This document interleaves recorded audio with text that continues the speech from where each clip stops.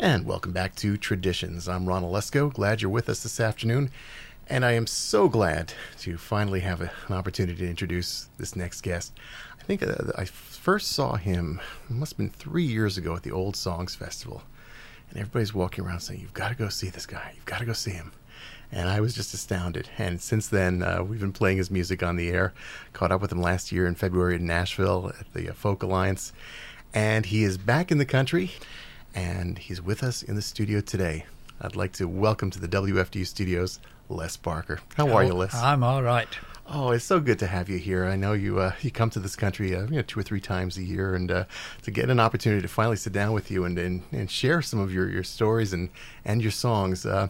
I'm always amazed. You don't perform. You don't do it. I mean, you don't play an instrument or you don't sing. No, I don't understand music at all. But yet you've done some of the most brilliant parodies. You have such a huge following in the folk community. How does a non-musical person get to that point? I just count the notes and then put the same number of syllables there. Well, it's working. It's working.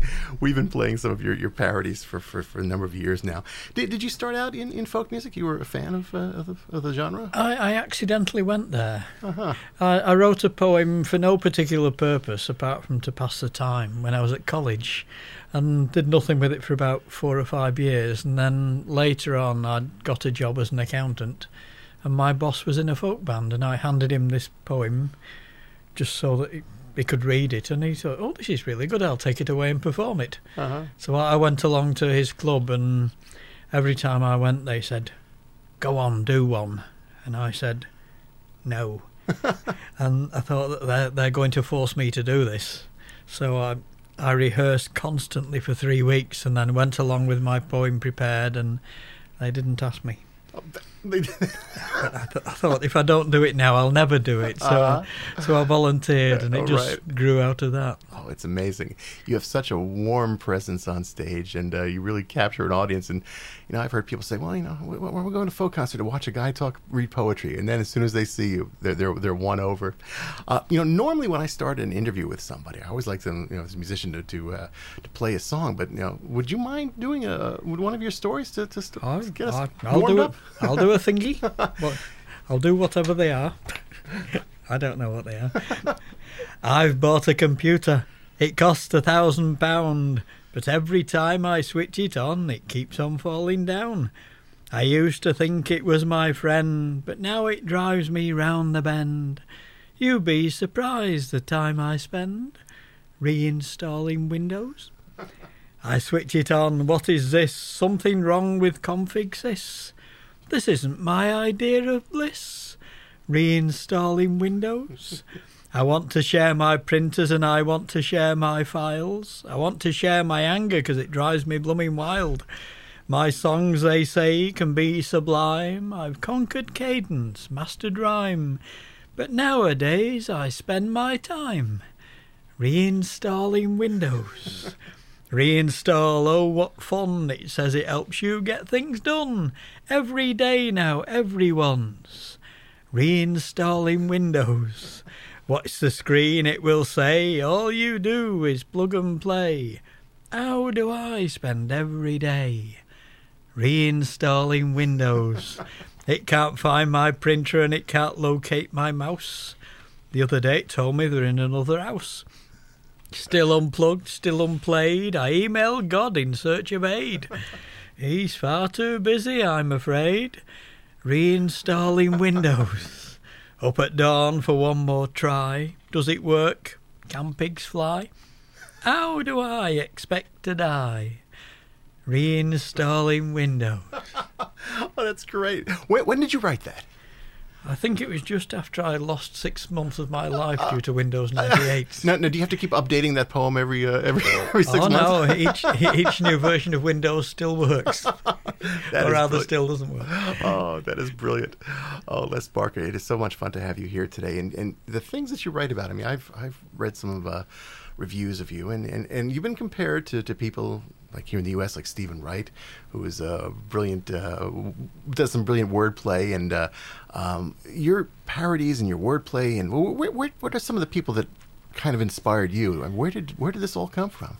I think the very first thing was when I was in primary school and Miss Gladding read Winnie the Pooh. Mm-hmm. That was the first inspiration. And then about a year or so later came the Goon Show.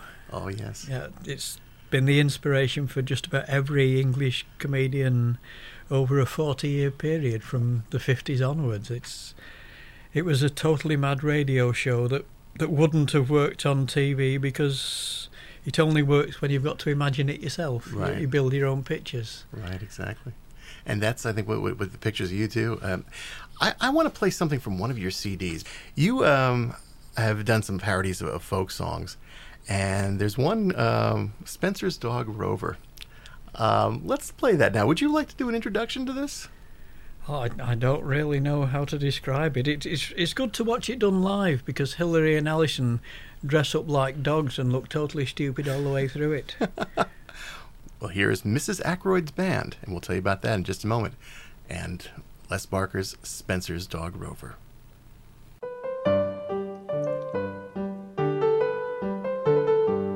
These words were composed by Spencer's Dog Rover. Woof, woof, woof, arf, arf, woof, woof, woof, arf, arf. I have found a large cowpat, and I have rolled over. Woof, woof, woof, arf, arf, woof, woof, woof, arf, arf.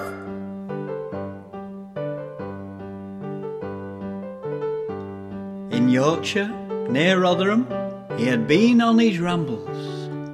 Woof, woof, woof, arf, arf. Oh, what was the rest? I've just dragged poor Spencer through briars and brambles. Woof, woof, woof, arf, arf. I like that bit best.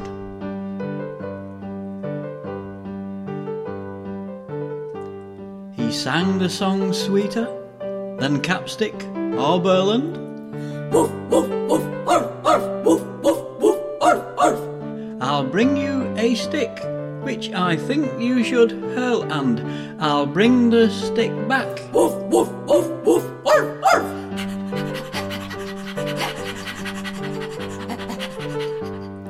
The night fast approaching, to the woods he resorted, with woodbine and ivy and his Woof, woof, woof, woof. stuff, and he sang the last line, alphabetically sorted. Arf, arf, arf, arf. Woof, woof, woof, woof, woof, woof.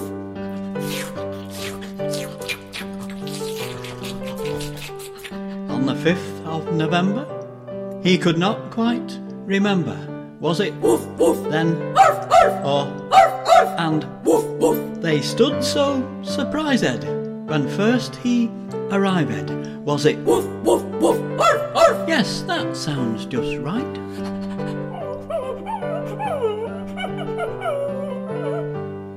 The children came around him with their prittle-prattling stories, with his Woof, woof, woof, arf, arf. he drove them away, for they were affrighted. No sane child ignores his Woof, woof, woof, arf, arf. and sees a new day.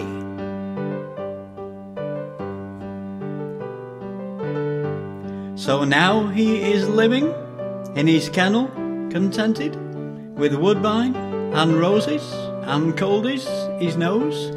He's as happy as those who have thousands of bitches, Woof, woof, woof, arf, arf. or so I've been told.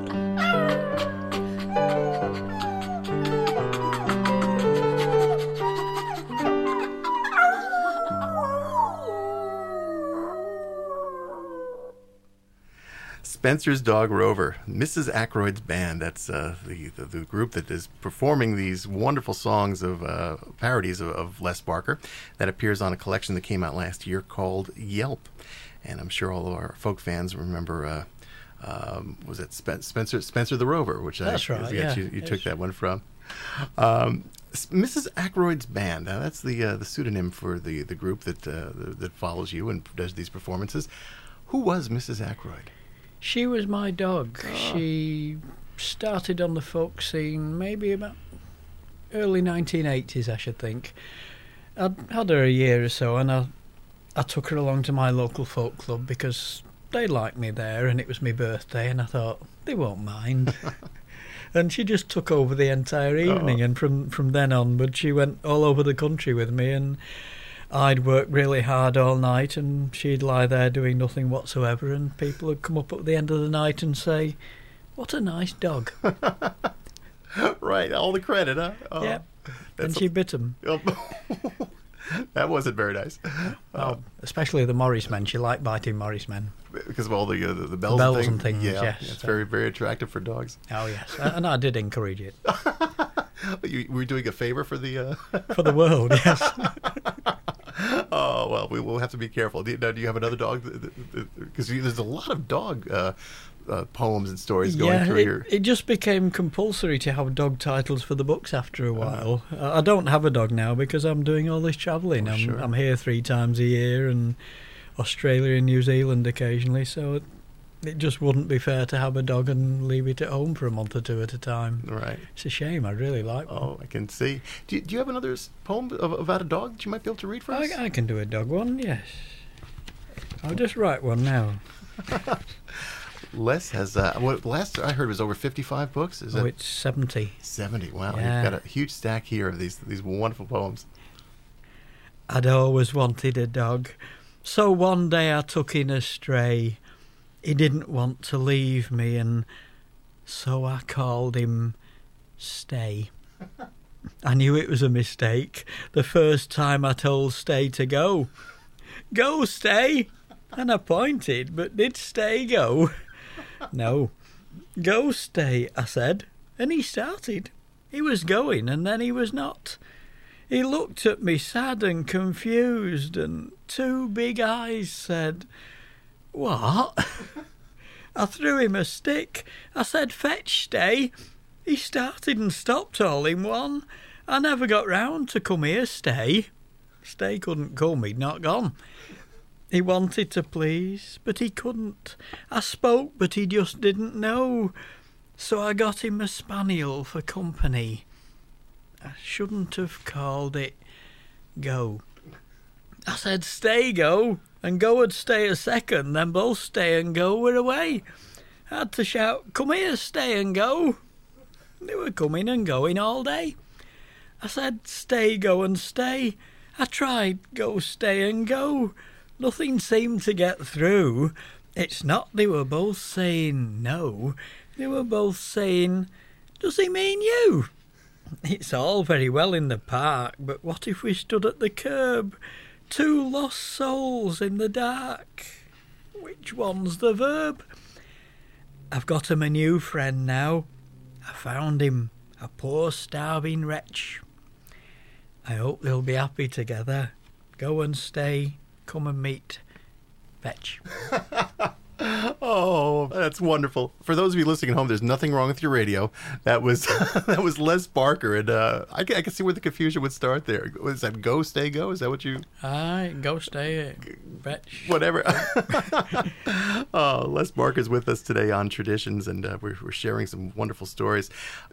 You mentioned before that you first wrote your first parody when you were working as an accountant. I guess that was after college. Was that when you first started writing, or were you writing earlier than that?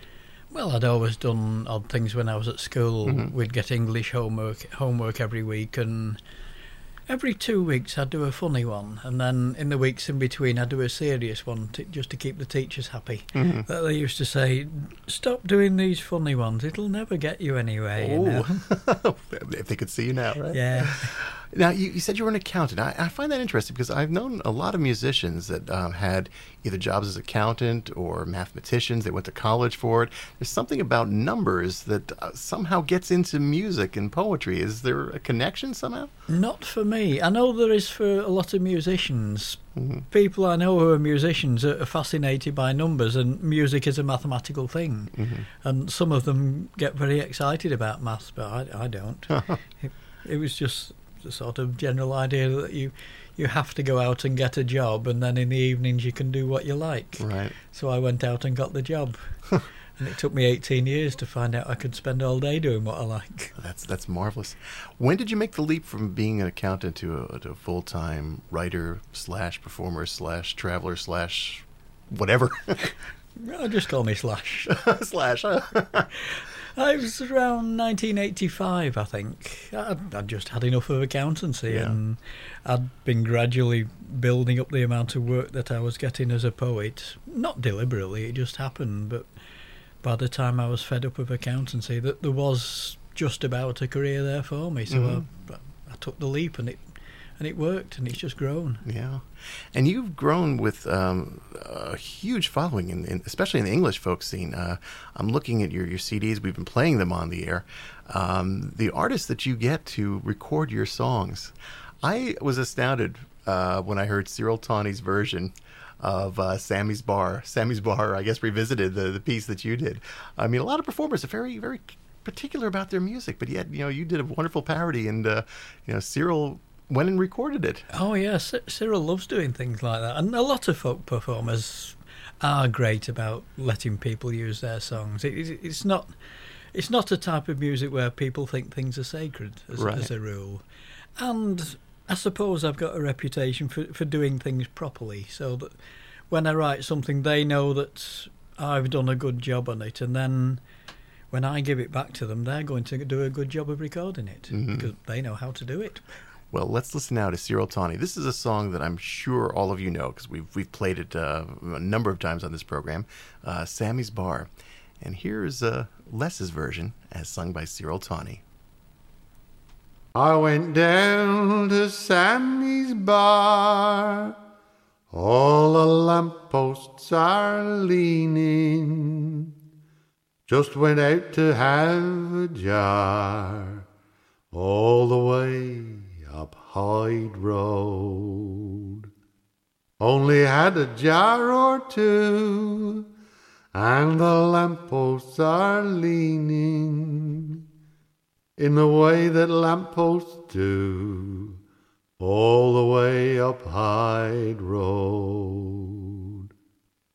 It must have been the Chester's mild, hey, up the lampposts are leaning. It must drive the doggies wild, all the way up Hyde Road. I went on to Bottle Stout, and the lampposts are leaving. The buggers keep moving about, all the way up Hyde Road. Must find me car, it's closing time, me and the lampposts are leaving. But the pavement's hard to climb, up the north face of Hyde Road. Either I'm completely canned, or the lampposts are leaving. One of them just trod on me hand, on its way up Hyde Road. I drove away from Sammy's Bar as the lampposts were leaving, but one jumped out and hit me car and ran away up Hyde Road. They must have drunk too much light ale, the way the lampposts are leaning. Why is it me that's here in jail, and them that's free on Hyde Road? That's Cyril Tawney and a version of Sammy's Bar, Sammy's Bar Revisited. And that appears on a collection from our guest today, Les Barker. The collection is called Guide Cats for the Blind. Now, could you explain this collection to us and the title? It was a bizarre event from beginning to end. It all started maybe a couple of years ago when someone rang my agent and said, I'd like Les to do this charity event to raise funds for our church steeple. And it was for St. Philip's Church in Maidstone, and they wanted to call it Pops for Pips, which seemed a pretty stupid name, but they were paying, so... And he sort of pestered us a great deal about publicity and interviews and things, but it worked. We did a big theatre and the place was absolutely packed and it was a good night, so that was fine. And then about a month later I got an email from him to say that it would be a really good idea if the BBC presenter who does the shipping forecast on the BBC did my version. And that, as it happened, had already been recorded for a festival in England, so I just told him where to find it and he went and got it. And then a month later he emailed again and said, "There's an actor on The Vicar of Dibley who'd be just perfect for another of your poems."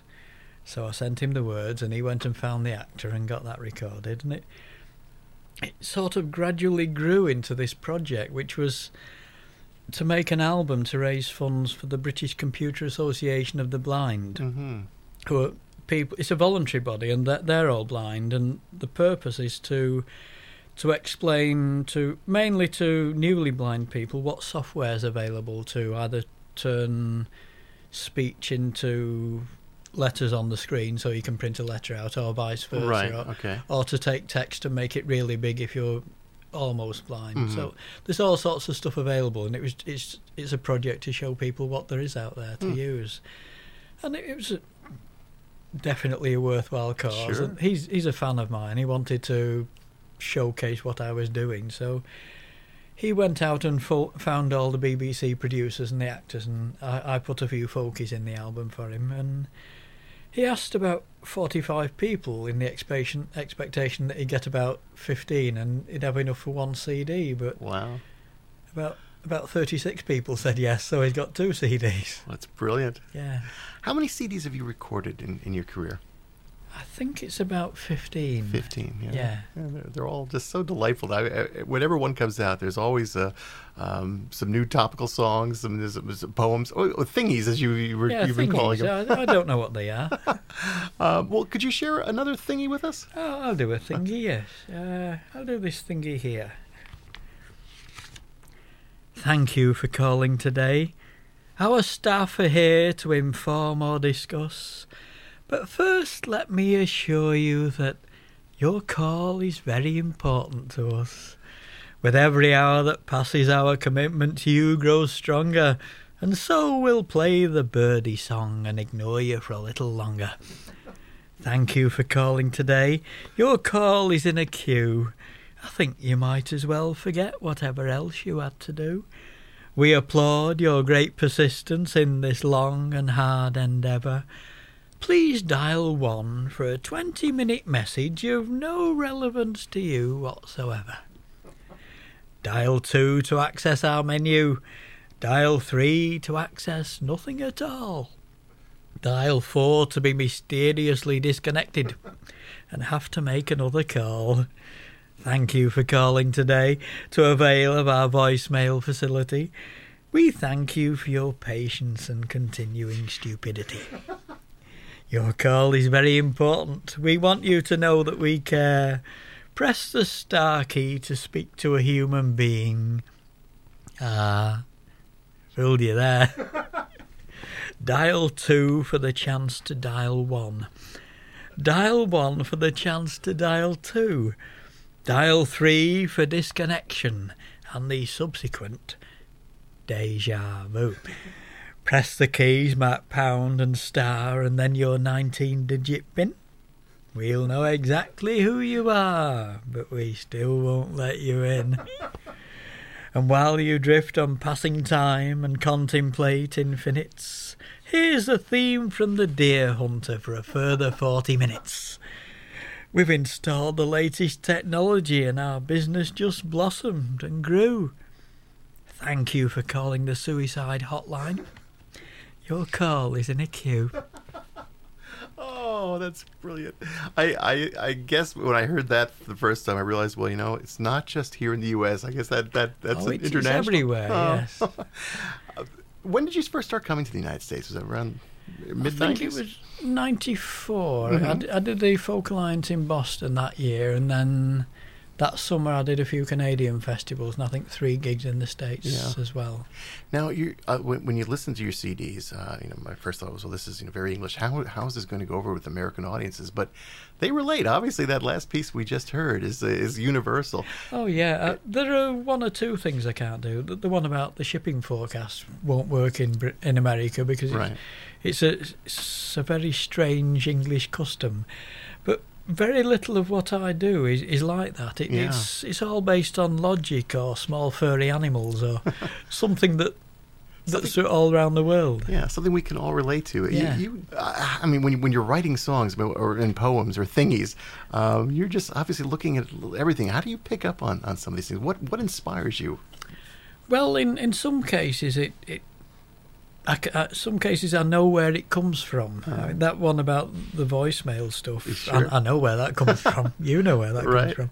And Stay, Go and Fetch, that came from seeing a comedian on TV doing a little mime thing about a dog called Stay, and I just expanded it to a 2-page poem with 2 extra dogs in. But a lot of them just come out of nowhere. I'll be driving the van or lying in the bath and something stupid will arrive in my head from nowhere. Oh, it's just brilliant stuff. When you come to the U.S., I know you spent some time on the East Coast. You've traveled to Canada. Do you kind of mark your tours? This time of the year, I'm going to go to this wet East, or? I do tend to do the East Coast and then the Midwest on the next tour, and then the West Coast on the tour after that. But obviously, festivals, I've got to go the weekend the festival's on, so that does interrupt things a bit. But yes, there is an approximate plan, although it doesn't always work. And I guess you're always traveling in the country. Do you pick up things that are particularly American that you write about too, or? Yeah, I've done that in all the countries I've been to. I suppose being a writer, you look around at all the things that are around you, and you spot little strange things. I've worked out in the last few days that the way that America's developed, just the details of how shopping centres are arranged in America and how roads are, is very slightly different from how it is in the UK, and it's a bit like comparing different types of Galapagos finches. Okay. They've just sort of diverged through being several thousand miles apart, and they've developed along slightly different roads. Right. Oh, it's clever. I want to play another recording from your CD, and we were talking before about some of the wonderful artists that you've recorded with. Let's see. Let's play Jason and the Arguments. Okay. No, let's not. No? All right, let's. Yes, no. Yes, no. Okay. All right, this is Mark and Lard? Yes, they're Radio 1 personalities in the UK. Radio 1 is the pop music channel. And Mark Radcliffe is a DJ who has been on Radio 1 for several years, and Mark's someone he brought into the studio. He just argues with him a lot. So it seemed a good poem to give to him. Jason was a golden youth who lived in the city of Troy. He went in search of the golden fleece, though he never quite said why. Jason's gang went with him when he went off on his wanders. He rode a Grecian 2000, but the rest of the lads had Hondas. It's Jason and the Arguments. Argonauts, that's what we're called. No, we're not. Yes, we are. No, we're not.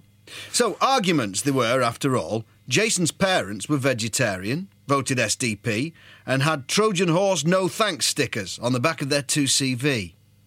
But Jason was not like his parents. Where they preached love, he'd hate.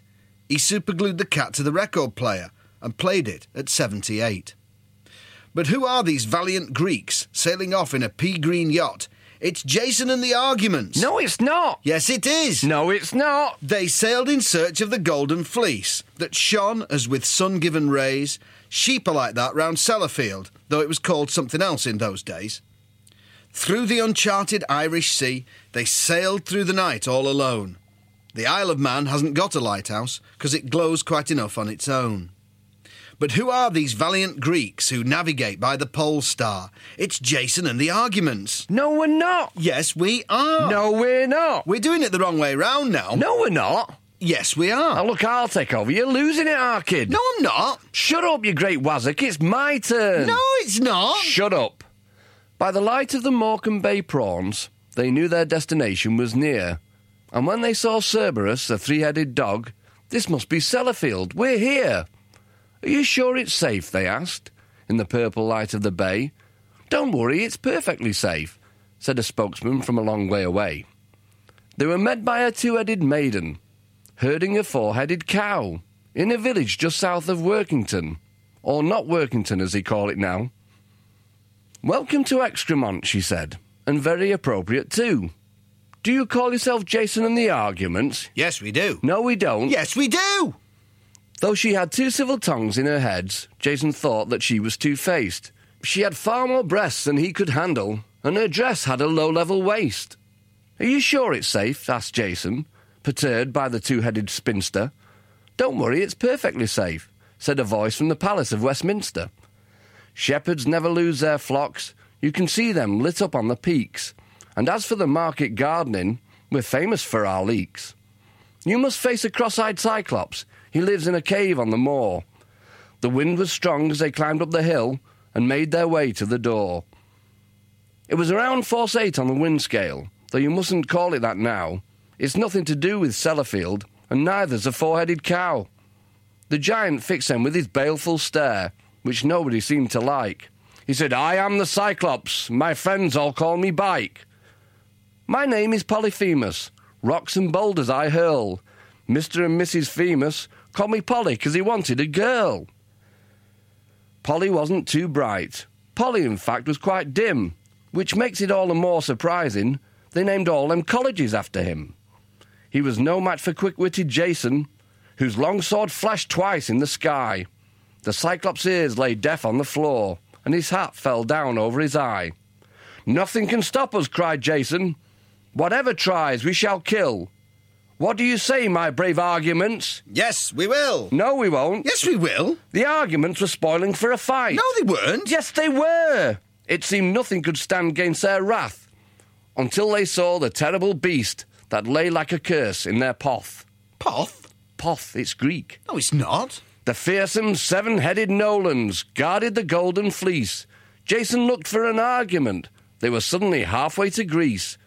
The seven-headed singing Nolan, a sight no man can face, and whenever one head got married, another one grew in its place. The ultimate fast breeder, Jason called it a day. It's nothing to do with Sellafield, said a voice from a long way away. Well, I think it is. It isn't. Yes, it is. No, it's not. It is. Don't be stupid. Of course it is, right? What You've you on about? spoiled It's this, Sellafield. right? You've done nothing about it, right? I've done my best. Listen, it's a blooming long poem, this. Your What are you on best about? is garbage, No, isn't it? I mean, listen, I had that right, no and you chance. just butted That in, was right? what- That got better Coming than it in went with on. your big size It's 13s Sellafield and stuff. everything. What's that got to do with the prize? Jason and the Arguments, Mark and Lard. Les Barker is with us today, the writer of that brilliant piece, and Les has given us some wonderful characters over the year. The knife thrower, Cosmo, the fairly accurate. That's it. Where do you? I can see the Goon Show influence coming out again on this. Is that? Yeah. Again, I don't know where that one came from. Yeah. I set out to write one about a stunt motorcyclist called Evil Schmeevel, and Cosmo just sort of crept into it, in theory as a minor character, and just took over the poem. Uh-huh. And he's still around. I've written about 3 or 4 Cosmo poems now. And there was one that you did on one of your albums about zebras. Yes. Could you honor us with that piece? Well, I think I could do that one. It's another one of the animal themes of Les Barker. Where nature's seen at its wildest, out on the African plains, lost amongst the wildebeest and the springbok, chasing the seasonal rains, there once lived a family of zebras, a small group of sisters and brothers, and there was one who stood out from his fellows. Spot was not like the others. Somehow he stood out in long grass, where others somehow seemed to blend. When you're trying to hide from the lions, a zebra calls Spot's not your friend. Nature can play cruel tricks.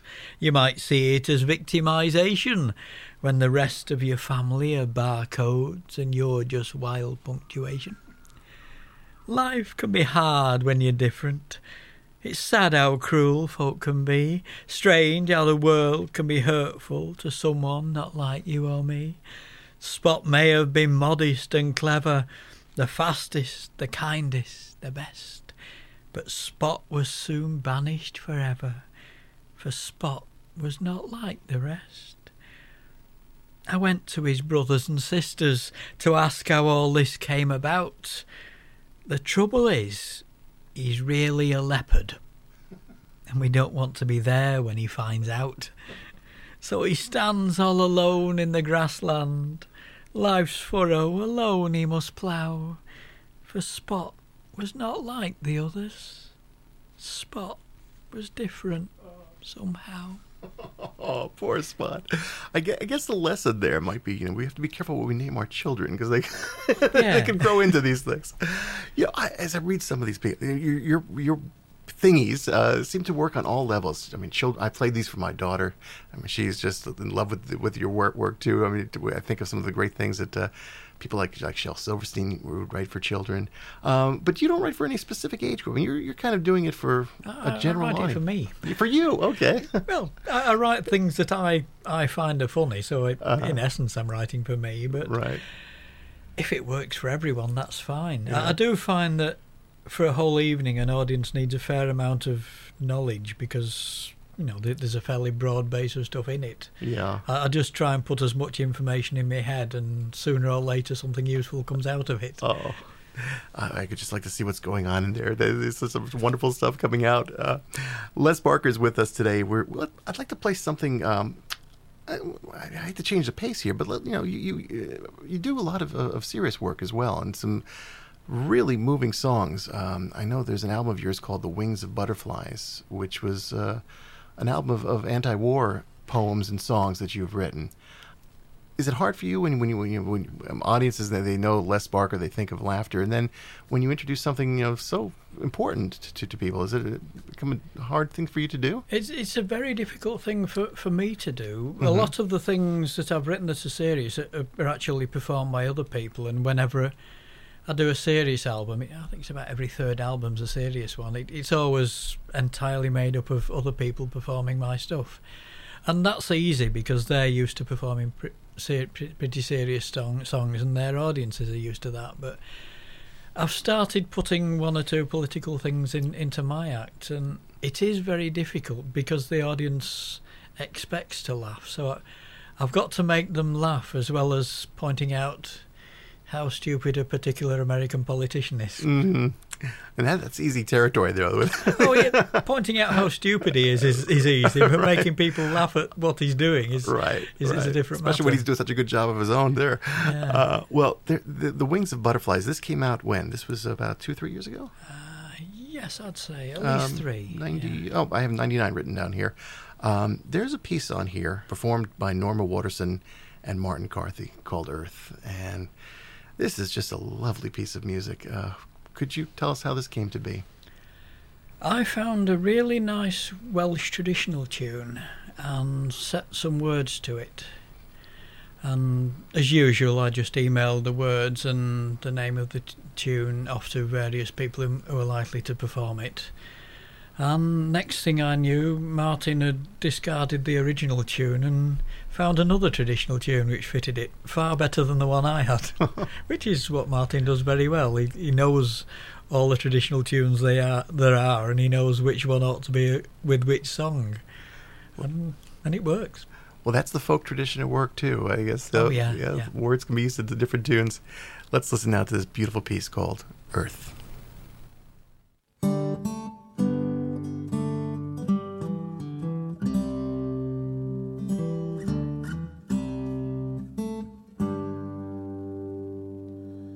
I was here before your father, and I'll be here when you are gone. See you give way to another, and I will be here when he moves on. Drops of water in my ocean, tides of life to ebb and flow.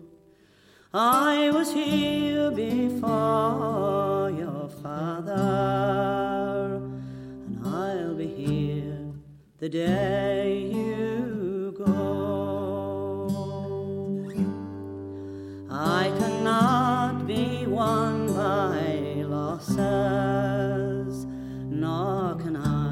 bought by blood, borne away on seas of crosses, men who lie where once they stood. I am not your prize for dying, I am not your gift by birth. Time moves on and time denying all your lives upon my earth. Tides of life, your tides of battle, briefly touch my soil with red. I am not the victor's chattel, nor am I owned by the dead. I am earth, I am eternal, you are but one moment's pause, just a line lost in my journal. You are mine, I am not yours.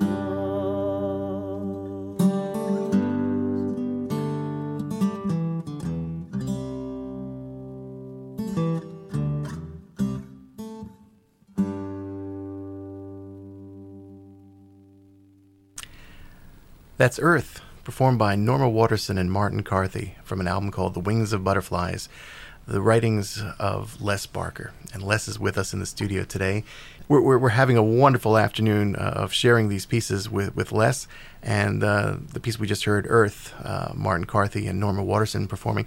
I guess it's good to have some friends like that. I guess being on tour and performing, you've got to know a lot of these artists. Yeah, I've been around since 1975, so I've got to know just about everybody on the British folk scene, and I'm gradually getting to know all the North American folk scene as well, and it's just as wonderful and just as friendly. It's great. And it's also nice that artists are now not only on your albums, but I've noticed other artists are starting to record and perform your pieces in their performances as well. That must be a fun feeling. Oh yes, it's very nice to hear somebody as good as Martin or June Tabor or any of the others performing something and think, I wrote that. Yeah. We were talking before about how some of the things that happen in England and some of the things that happen in the U.S. are so universal.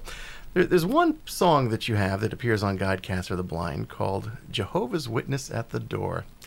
Now, I thought we were the only ones that have this kind of reaction when we hear that doorbell ring on Sunday. Oh, no, we have it as well. And I can give you a secret as well. If you get that album, invite them in and play them that track.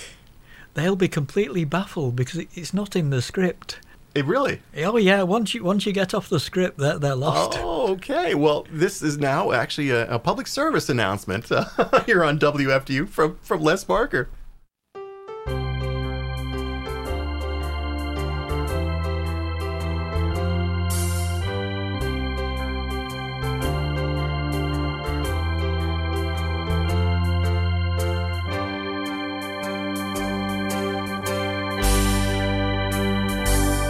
Sunday morning, 10 to 9. Peace is yours and peace is mine.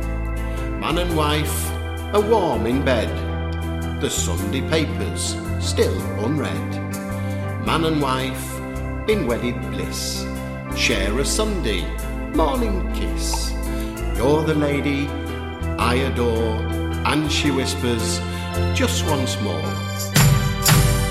Jehovah's Witness at the door, Jehovah's Witness at the door, Jehovah's Witness at the door, Jehovah's Witness at the door. Man shall not live in bed alone. Best get up, your cover's blown. Sunday mornings, up the spout, open up and stagger out. Half an hour of Holy Ghost, fires of hell and burning toast. Brain is numb and ears are sore, Jehovah's Witness at the door. Jehovah's Witness at the door. Jehovah's Witness at the door. Jehovah's Witness at the door. Jehovah's Witness at the door. All day Sunday, 9 to 5. Every house, Acacia Drive. In the valley of the dead. Breakfast burnt and scriptures read. Matthew, Mark and Luke and John.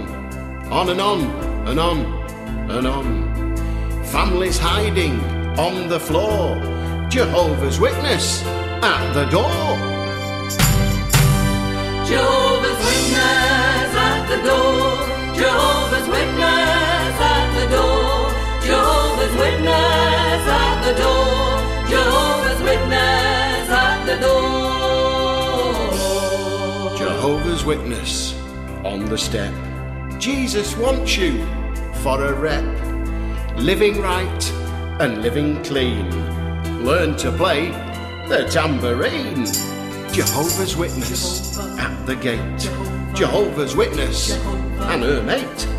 2 by 2 for tate at 8. Stuck on Matthew chapter 8. Jehovah's Witness at the door. Jehovah's Witness at the door. Jehovah's Witness at the door. Jehovah's Witness at the door. Nearer still, my God to thee. God he lives at 23. Neo-Georgian, you can tell. God's been doing very well. Sunday morning, 8:30. Witness at the pearly gate. Knocking, ringing, such a din. God's pretending he's not in. Jehovah's Witness at the door. Jehovah's Witness at the door. Jehovah's Witness at the door. Jehovah's Witness at the door. Jehovah's Witness hears a shout. The omnipresent says he's out. Gone to hide beneath the bed. All her watchtowers all unread. Read my scriptures, won't you look?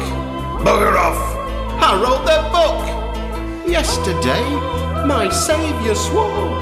Jehovah's Witness at the door. Jehovah's Witness at the door. Jehovah's Witness at the door. Jehovah's Witness at the door. Jehovah's Witness at the door. Sunday morning, 10 to 9. Peace is yours and peace is mine. Man and wife are warm in bed. Sunday papers still unread. Jehovah's Witness at the door. Jehovah's Witness at the door. Jehovah's Witness at the door. Jehovah's Witness at the door. Jehovah's Witness at the door. Jehovah's Witness at the door. Jehovah's Witness at the door. Jehovah's Witness at the door.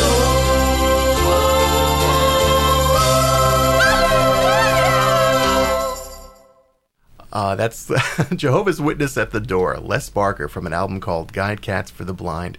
By the way, if you're just tuning in, this is 89.1 WFDU Teaneck, the global voice of Fairleigh Dickinson University. I'm Ron Olesko, and today we're sitting here with Les Barker. What are you looking to do with your performances? I mean, you do a lot of touring. Do you have any kind of grand plan, or is it just, No, I'm too busy to think about a grand plan. I just do it. Have you ever thought of, as we hear some of these stories and poems, I mean, these would be brilliant for animation. Have you ever looked at any kind of other multimedia projects? I have thought of it, but I've never persuaded anybody to do it. But again, it may be like the Goon Show, where it just wouldn't work if it was visual, because everybody has their own little picture in their head, and if somebody showed them a picture of it, they'd say, no, it's not that one. Right, that's a good point. Well, we're loving what we're hearing today, and I'm wondering, could I beg of you for another piece? Okay. I'll do a sad one. Oh, a sad one. Okay. On a cold, rainy night on a Liverpool quayside, in the years before the Great War, the world was in shock at the loss of Titanic. So proud had they been days before. Relatives gathered for news of their loved ones, to read through the list of the dead, when into the throng came a sad-eyed old polar bear, and to the clerk at the counter he said, "Have you got any news of the iceberg? My family were on it, you see. Have you got any news of the iceberg? They mean the whole world to me. My wife and my children were coming from Greenland to be by my side in the zoo. Belinda's my wife, and the eldest called Bernard, and Billy, well, he's only 2. I know on the ship there were hundreds of people, and I know the iceberg's not yours." The polar bear's eyes held the start of his teardrops, and he covered his face with his paws. "Have you got any news of the iceberg? My family were on it, you see. Have you got any news of the iceberg? They mean the whole world to me. It's been over a year since I last saw my children. I left home to build my career. I've worked very hard. I'm a star in the circus. It's all been for nothing, I fear. That's my face on the poster. We're in town this week. My children were meeting me here." Everyone watched as he struggled to speak, and his paw brushed away one more tear. "Have you got any news of the iceberg? My family were on it, you see. Have you got any news of the iceberg? They mean the whole world to me." By now all the people had gathered beside him. His grief was one they could share. The people around him in silence and sadness listened to the sad polar bear. I wanted my children to see me performing, and Belinda, she would have been proud. At last, lost for words and his tears flowing freely, the question was asked by the crowd. "Have you got any news of the iceberg? My family were on it, you see. Have you got any news of the iceberg? They mean the whole world to me." Oh, we're all choked up on that one, but you look at the other side. You know, we always think of of what happened to the poor passengers. But well, I hope he found out what happened. Do you ever think of doing a sequel to that? Oh, that's an idea. Yeah. Right. Did he ever find them? What? Yeah, I'll look into that one. Les Barker's. Thank you. Oh, my pleasure. Les Barker's with us today, and we're looking over all the CDs that you've put out. You do a lot of great folk songs, and I'd like to share another one now, a murder ballad. Now, this is sort of like a music hall piece, or what would you call it? Or that's how it's turned out. Yeah, it's basic. There's a game in the UK called Cluedo, which I think you've got over here as well. I'm not sure if the name's the same, but it's... Oh, Clue? Yes, it's called Clue over here, but over there it's called Cluedo. And I'd never actually played it, but the rest of the Mrs. Ackroyd band had, so they gave me a demonstration one afternoon, so I knew what it was all about. And then I just sort of linked it in with all the big murder ballads and just mixed it all up. I knew roughly what I wanted to do, but I had to see how the game worked before I could do it.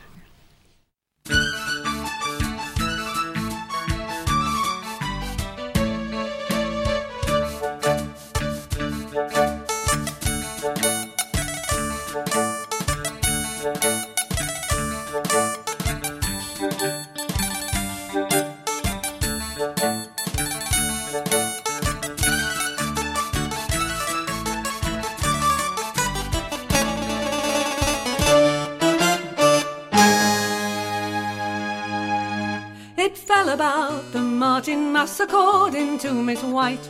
Miss Scarlet sits all in about the first part of the night, and she's opened her French windows and she's combed her yellow hair. Now the lady she lies murdered, but with what, by whom and where? They say it could not be the king, he's in Dunfermline town. And likewise poor Sir Patrick Spence, he's elsewhere, and he's drowned. It was down some secret passage, down some stairway she descends, and she's met with little Musgrave, they were clearly more than friends. Yet their love-making was brief, for that's the way it's always been. No sooner have you started and some bastard will walk in. Say, now do you like my billiard room, and how do you like my hall? And how do you like my lady fair? God, we've done bugger all. It's well I like your billiard room, it's well I like your hall. But if your doors had locks on, I'd like that best of all. And maybe they were poisoned, and maybe they were shot. The deadly deed was clearly done, but where, by whom, with what? Find your trousers, Musgrave, thus the murderer began. For it will not be said, I ever slew a naked man. You shall have the candlestick, and I shall have the axe. Your chances will be minimal, and mine will be the max. Oh, fair and foolish miss, to leave the safety of your room. It seems that passion came to this, but where, with what, by whom? Matty Groves and Lady Donald, no, their alibis were sound, for they were somewhere else, and 6 feet underground. Could it be Colonel Mustard? Was the killer Reverend Green? The policemen grew most flustered as they viewed the murder scene. No evidence lay here, for all the carpets were made muddy, and 16 of the King's royal deer were wandering round the study. The sprung floor of the ballroom, it was thickly caked with dung, and a young chap from Bohenny had been taken out and hung. And then up came Professor Plum, and the police, as is their way, oh, they produced a bloody axe and planted it in his Mondeo. Someone went to fetch the judge, and he performed his party tricks. He looked over his left shoulder, and he threw a double 6. The professor was found guilty, for it seemed they didn't care about with what and where, by whom, much less by whom, with what and where. And I was party to it all, and I said not a word myself.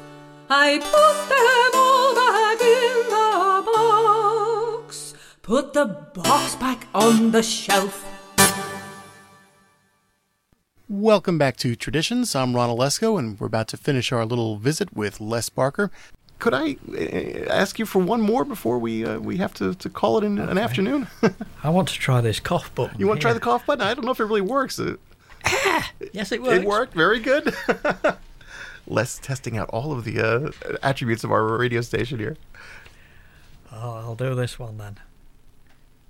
Go placidly amid the noise and haste, and remember what peace there may be in silence. Do not walk behind me, for I may not lead. Do not walk in front, for I may not follow. Go over there somewhere. Speak your truth quietly and clearly. Be open-minded, but do not lean forward, or your brain may fall out. Know that there will be good days, and there will be bad days, and this is one of them. Always dismantle and clean the dog before going to bed, but avoid the use of spot remover. You may never see him again. You're a child of the universe. It is a small world unless you have to paint it. Do not wish for everything unless you have a really big cupboard. Avoid loud and aggressive persons. Sleep well. If you cannot sleep well, practice more often. Borrow from pessimists, they don't expect it back. Remember, if you give a man a fish, he will eat for a day. Teach him to fish, and he will sit in a boat and drink himself stupid. It is always darkest before the dawn. That is the time to steal your neighbour's newspaper. Be gentle with yourself. Bear in mind that depression is anger without enthusiasm, and good health merely the slowest way to die. Never argue with a fool, for he is doing the same. Know that if at first you don't succeed, skydiving was not a good idea. Always remember that all is not lost, though I haven't seen it for some time. Be yourself. If you cannot become wiser, try to be older. Never stand between the dog and the lamppost. And never hit a man with glasses. Always use something bigger and heavier.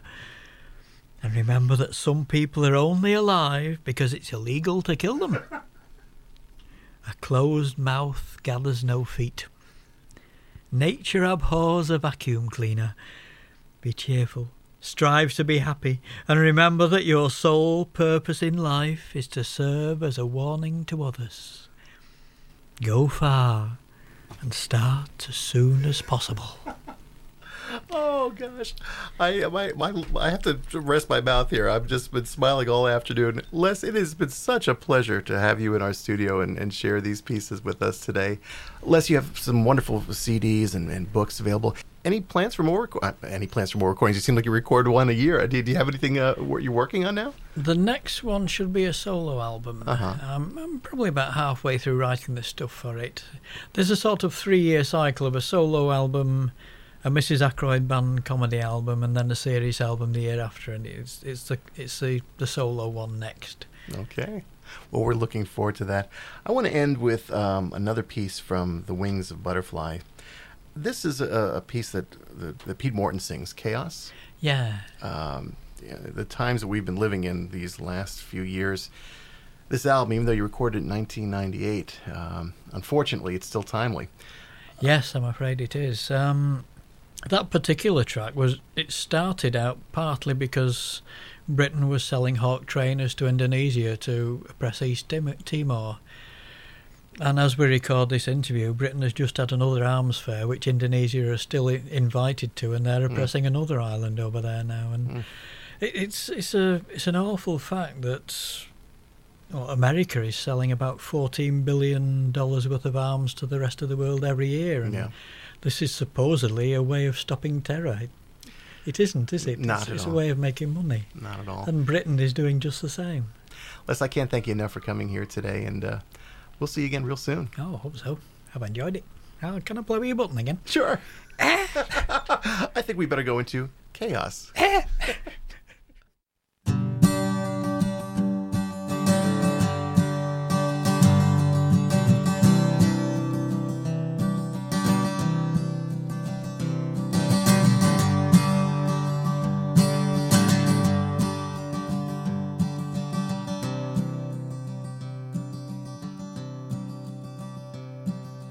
Perfect day, a butterfly takes flight to drink from summer streams. The soldier of a perfect race takes one more pace on eggshell dreams. His silver streams will shine with light, will sparkle with 1,000 lives, will carve their ever broader way to rivers made of broken lives.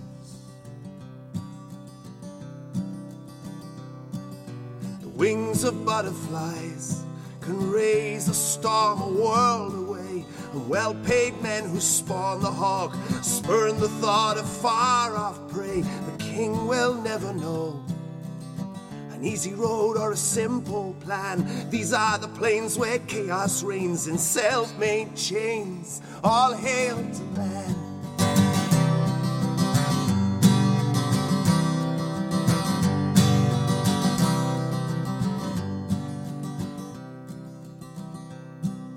A perfect home, a job well done, a wage hard earned, a family fed.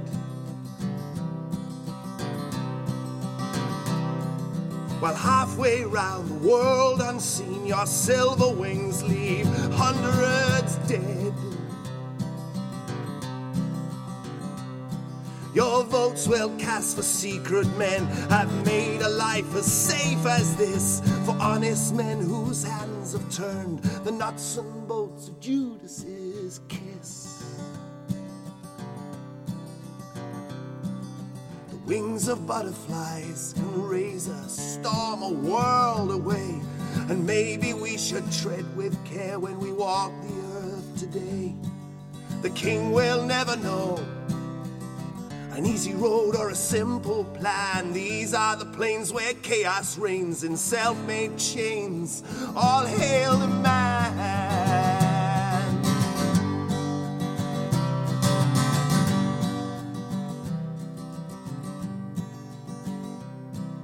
The perfect day, a butterfly takes flight to drink from summer streams.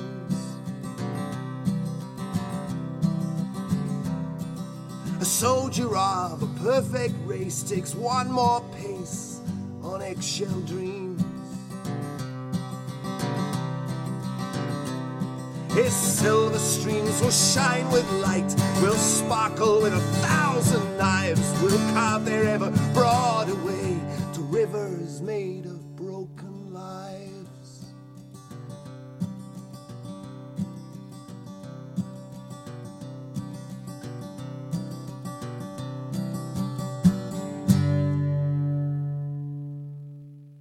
Hello, I'm Les Barker and you're listening to Traditions on 89.1 WFDU, pronounced FDU.